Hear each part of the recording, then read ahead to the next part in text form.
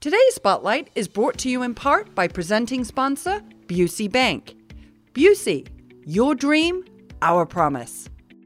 Welcome to Spotlight. I'm your host, Jane Wernette. And joining me on today's show are three local nonprofits, the Inside Out Club DuPage, the Riverwalk Commission, and Edward Foundation.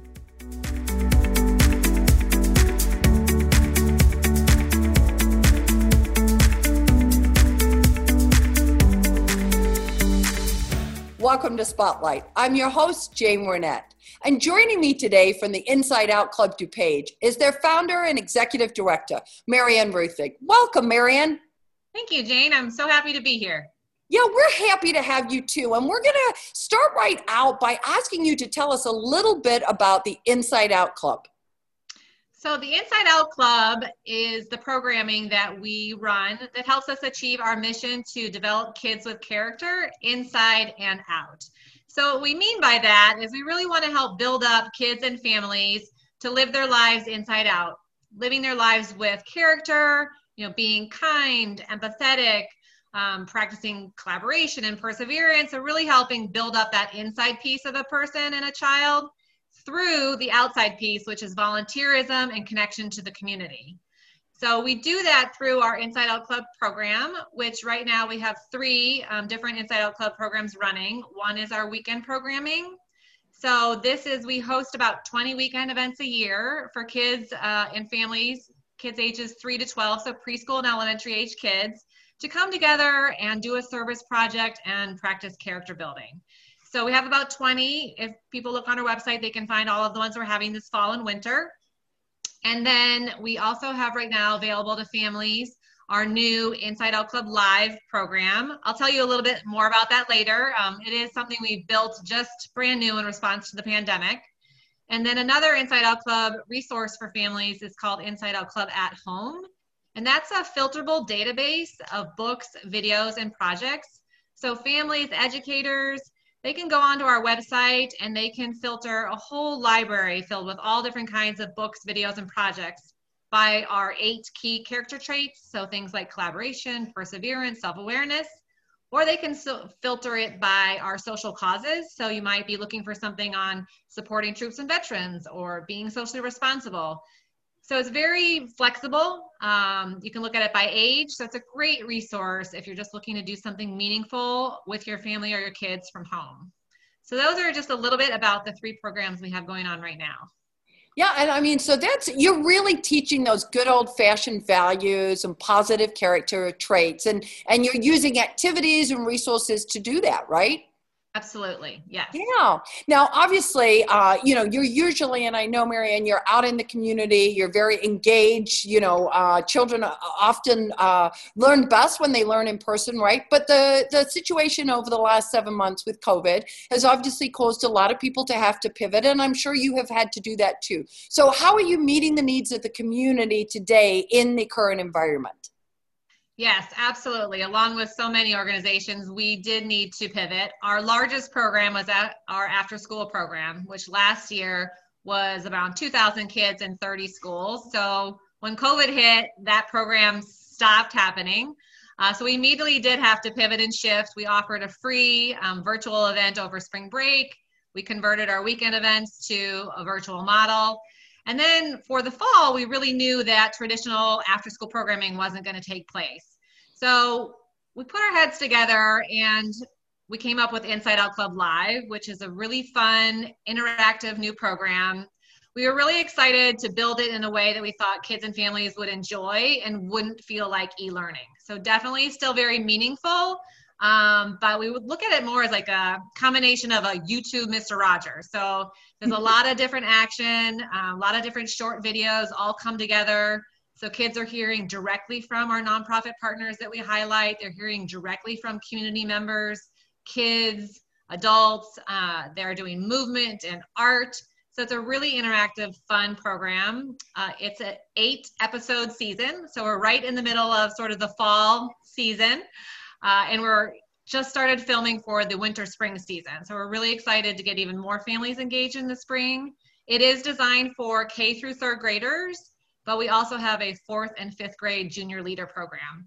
which we've gotten some great traction this fall that the older kids really enjoy, still being an active part of the program, but taking on more of that leadership role. So. Well, and that's a good opportunity, right, to reinforce some of those character building pieces and for them to kind of act those out. It's that whole pay it forward piece a little bit, right?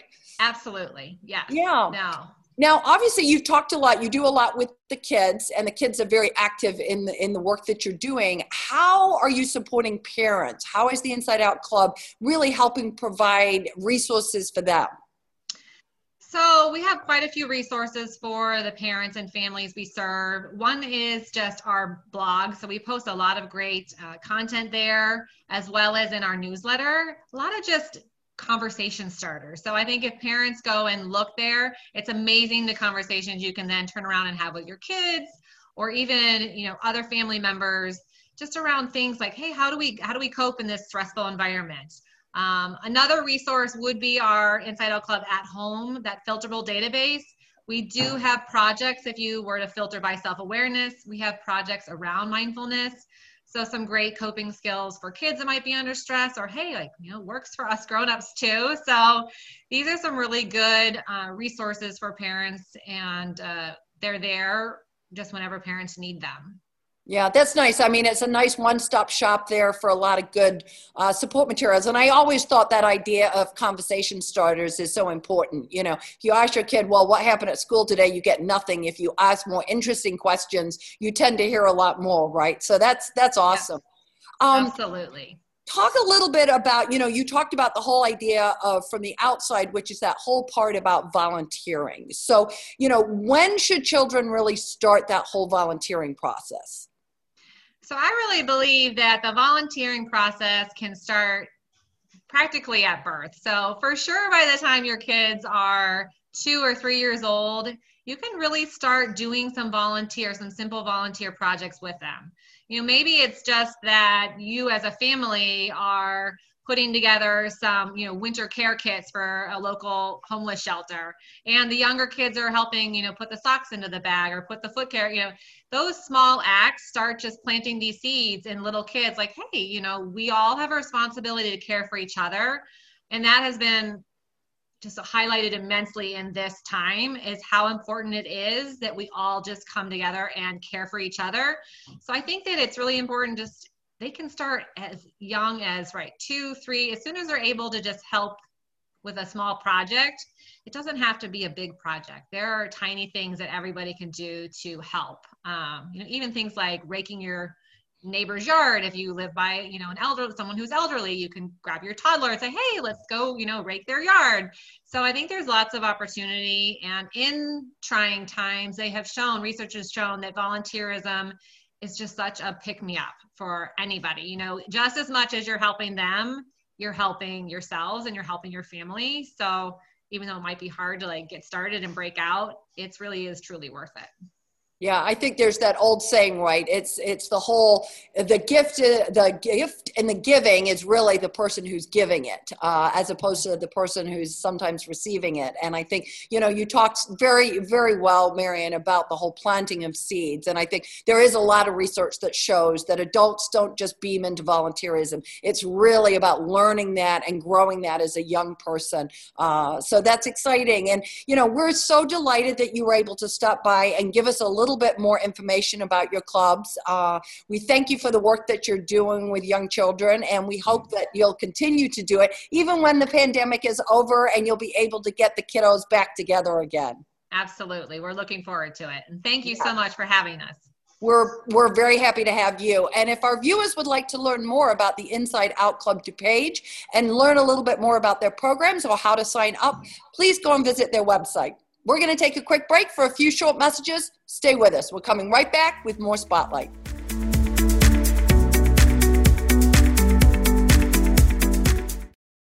For more than 150 years, you've believed in Busey. Today, more than ever, we believe in you. To our healthcare workers, first responders, and local businesses, you're central to the communities we're proud to call home. Busey's grateful to partner with you and your families through life's ups and downs, today and for generations to come. Because as neighbors helping neighbors, we're in this together. Busey, grateful to serve the communities we call home.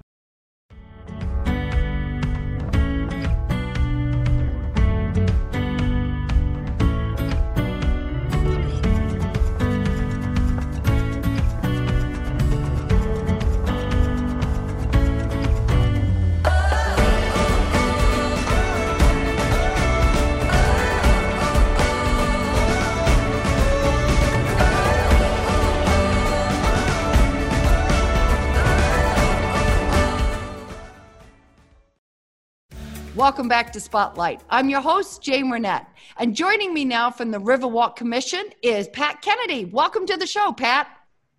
Thank you. Nice to be here, Jane. Yeah, it's good. I'm excited to talk about this. You're a Riverwalk commissioner, and so I'd really like to understand, why did the commission feel that a master plan was important at this particular point in time, and what was kind of the purpose behind it? Well, yeah, thanks for asking. And we're just towards the tail end of getting our master plan launched. So excited to talk about it. But the commission has historically had some version of a master plan or an asset management plan. And over the last few years, we had several groups present projects to us, and we were evaluating them a little bit in a vacuum. It felt a little reactionary to us. And what we really wanted to do was proactively put our vision out in front of the community so that donors and various community members could see that vision, contribute to that vision, and come alongside us to help us achieve that collective vision.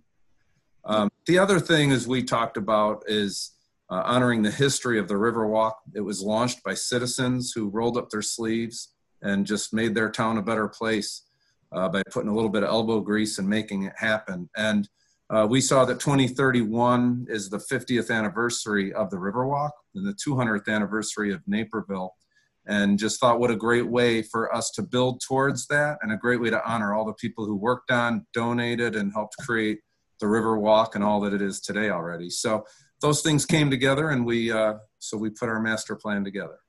I think that's great. And I think so many people, I'm a 23-year resident of Naperville, and it's one of the key things that drew me to the city was the Riverwalk. And, I love the story about everybody kind of, as you said, coming together and really building something that is really a crown jewel for us, I have to say.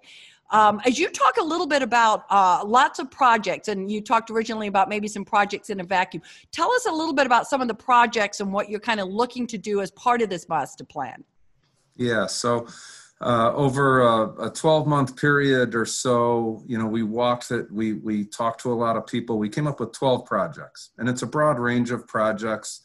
Some are enhancement projects that are relatively small. Some are capital improvement projects that are pretty meaty. And really the point was to have a broad range of projects that different community groups, different people could connect to, contribute to, and really fill in the gaps of the Riverwalk, and then enhance some areas that could use a little bit of a facelift. Okay. How did ecology and the environment play a part? Is that kind of, I've heard that that's a priority for you. It is. And we came up with some criteria for all of the projects we have. And that's the most important one, is honoring the centerpiece of the Riverwalk being the river. And so there's ecological restoration projects included in the plan. For both habitat, native species, erosion control along the river. All of the projects, there's a pollinator garden is one of the projects. So all of the projects had to meet that filter for respecting the environment, really being ecologically friendly, and focusing on the health and the wellness of the river itself. Yeah, so important, right? Because not only is it, one of the amazing amenities to be able to walk by, but, kayak on, and, just really enjoy the wildlife there and the flowers and stuff. It really is beautiful. As you kind of, as you got started with this master plan, I think one of the things that's been exciting to watch and hear about as a Riverwalk Commission has been that public engagement process for the plan. So talk a little bit about how you did engage the public in your plan, and then really what you've requested either from the Naperville City Council or from the Naperville Park District. Yeah, it's been quite a time for public engagement, hasn't it? And yes, it has. we could have set it aside. We decided not to. So over the past few months, 4 to 5 months now, We have held somewhere in the ballpark of 20 separate Zoom meetings with various community groups, resident groups, council members, park district members, potential partners along the Riverwalk, business owners, and a few of them outdoors, but not that many. And really the point was to garner feedback at the same time as getting the word out. And so we worked through all of those. We took that feedback. We've modified the plan a few times. And we're really excited now. We've recently asked for and received the endorsement of the Naperville Park District Board. And we are asking for the endorsement next Tuesday night for the Naperville City Council to endorse the plan. And it's so important that we receive that endorsement and that support as we continue to execute the plan and move forward with fundraising and engaging the community around the plan. Yeah, and I think it's interesting because, I mean, even when you talked about, kind of moving forward to 50 years, our town looks very different. There are a lot more people here. So the fact that you've really opened your arms and welcomed people into that process, I think there's always that nice part where people feel that sense of ownership and that they had their opportunity to give input. So I applaud you and the rest of the commission on doing that. Now, you're asking for endorsements from both of those groups, but you're not asking for money. So how are you planning on funding this master plan, Pat? Yeah, thanks for asking. I'm going to go back to your last question, though. It's important, if anybody's seeing this now, the plan is over 10 years. We encourage you. We have commission meetings. Go to the website. They're open to the public. We're still looking for input and feedback. It will be a living document, and we're open to ideas. We really want to engage folks who really, people feel like the Riverwalk is their own. And it's very special to a lot of people, so we encourage that. But likewise, we hope to be out in front of you all fundraising. First things first is to get appropriate endorsements and to get the plan. But once we have that, we're really looking to engage with various private donors and partners, similar to the way the Naperville was launched, was from the community. So we'll be talking to groups like the Rotary, the JC's, Exchange Club, who all have already contributed in the past to the Riverwalk and done great projects. Partners like North Central College and Edward Hospital are either adjacent to and have been great partners for the Riverwalk already. And then we're going to be pursuing grants from public agencies. 430 South Washington is one of our first projects, already has a grant lined up. And so we're going to have to be creative, but we're also going to look to our community and our friends and partners. And so we'll be fundraising and getting the word out and finding new and creative ways to get the word out in the very near future. Yeah, well, I think that's great. And I think, you've talked about a diverse portfolio of what you're looking for as far as funding. But, as individuals, it's certainly something that when you give to the Riverwalk, you can see it, you can enjoy that amenity. It's one of those nice projects where you give, but you also absolutely personally receive and what comes back out of it, right? So that's great. Right. As we wrap up, Pat, what are kind of the next steps for the commission? Really, that's the fundraising will be where the rubber hits the road. We're excited. The Naperville Riverwalk Foundation, who's the 501(c)(3) through which all of our funds flow, already has some money built up from the duck races from the past and from things like brick placement that people can do every year. And they're already very generously looking at one of the first projects. So we think we're going to have some ecological restoration starting as early as next spring. And we're going to get some early momentum. And we're, like I said, look for us hopefully to be engaging in different ways and educating people on what the master plan is. And, as soon as we have some level of funding for even the smallest projects, we look to get started.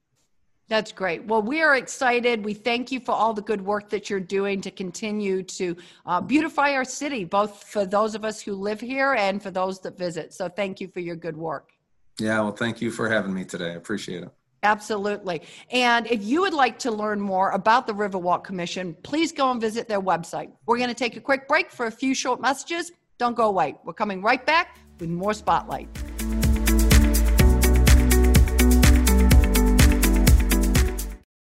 For more than 150 years, you've believed in Busey. Today, more than ever, we believe in you. To our healthcare workers, first responders, and local businesses, you're central to the communities we're proud to call home. Busey's grateful to partner with you and your families through life's ups and downs, today and for generations to come. Because as neighbors helping neighbors, we're in this together. Busey, grateful to serve the communities we call home.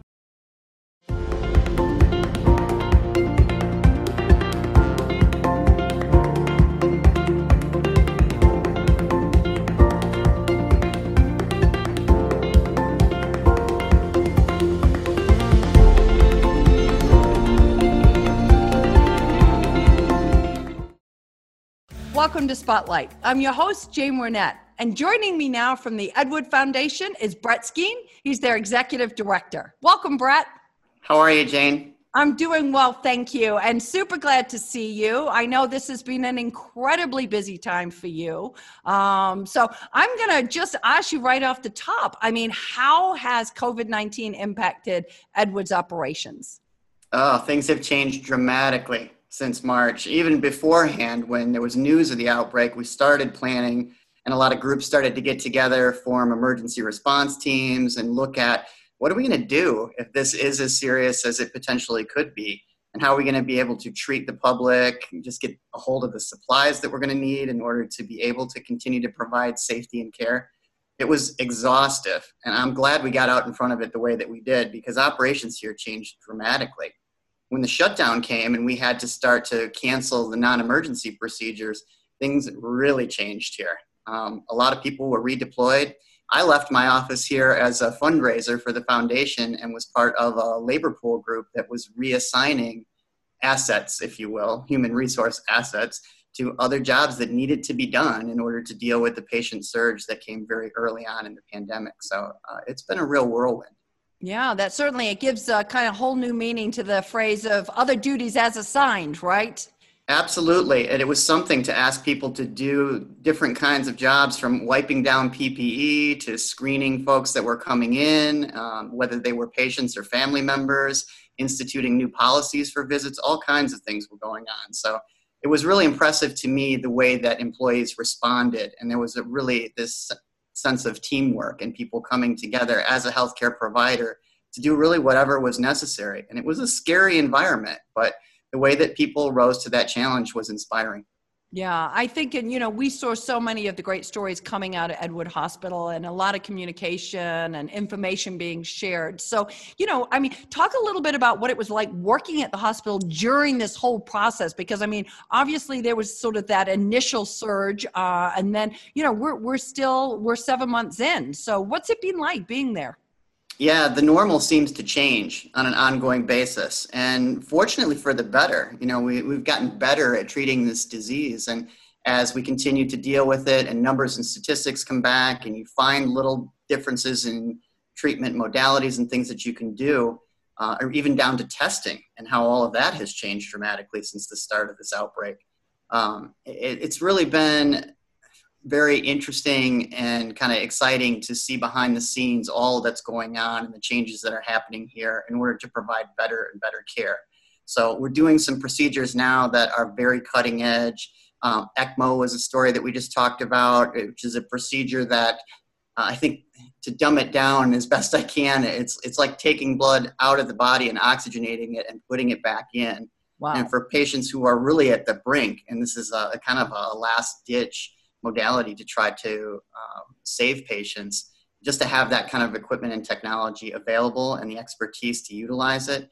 I think people, if they had an understanding of how difficult and rare some of these things are that we're doing, would really appreciate what a gem they have here in Edward, right in their backyard. Yeah, and I think, there's been such a push over the last couple of decades of being on that forefront on a variety of different areas, whether that's cancer or heart health or stroke. Edwards is constantly pushing forward, right? It is. At the end of the day, I could boil it down to saving lives. I mean, there will never be enough money for us to have the latest and greatest of everything. And healthcare is a very expensive operation to begin with. You know, just to maintain the facilities that we have is a multi-million-dollar capital expense every year. And then you look at equipment that needs to be replaced when it's reached the end of its useful life, and all the upgrades that you look into to get to that latest and greatest technology or attract the best and brightest surgeons or caregivers.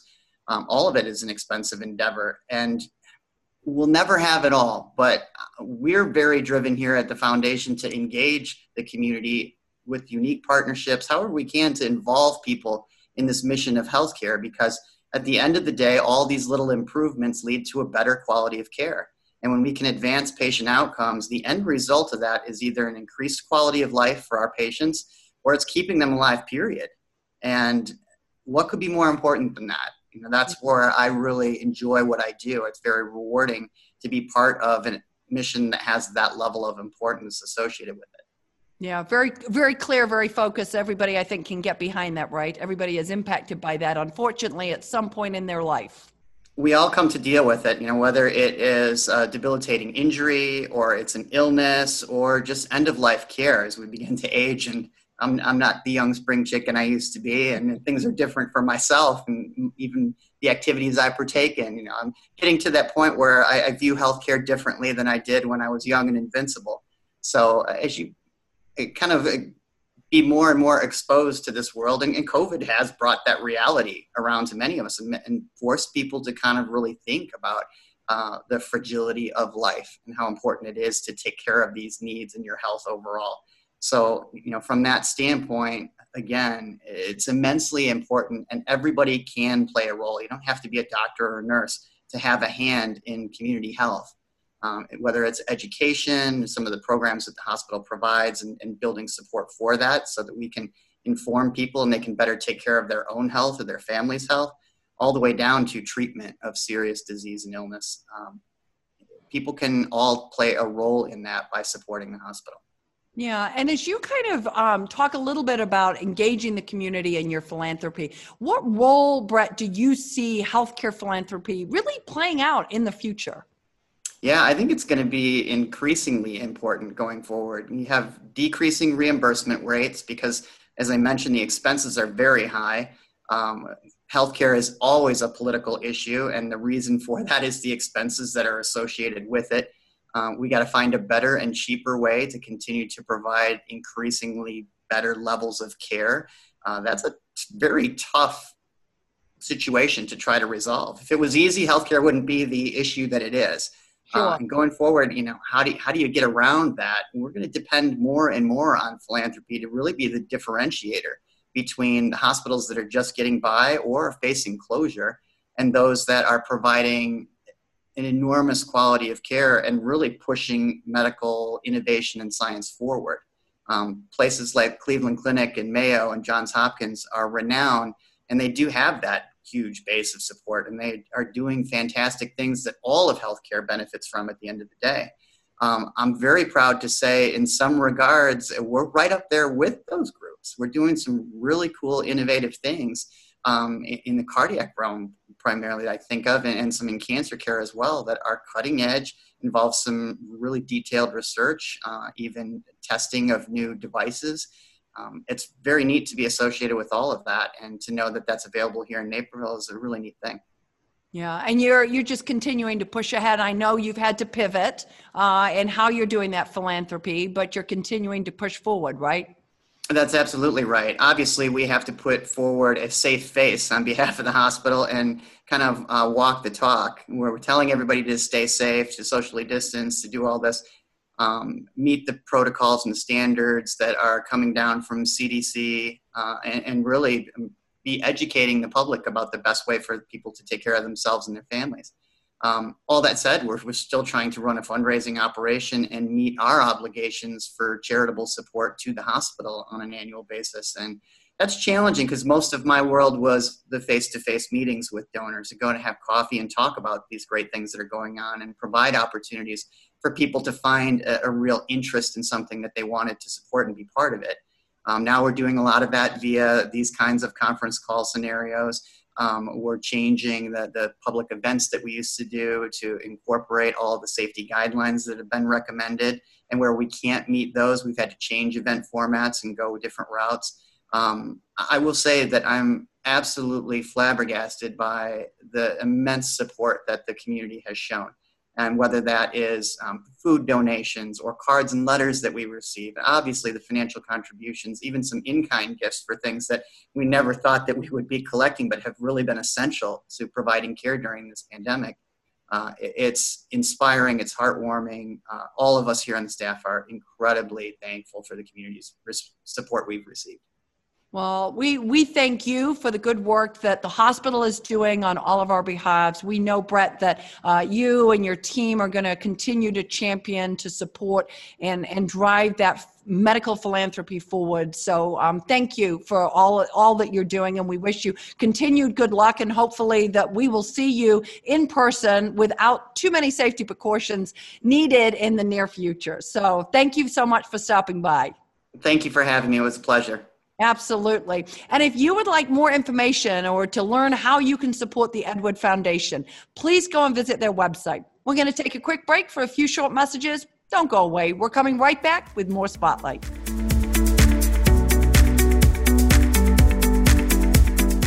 I'd like to thank all of my guests for joining us on Spotlight, and our friends at Busey Bank for their generous sponsorship of today's show.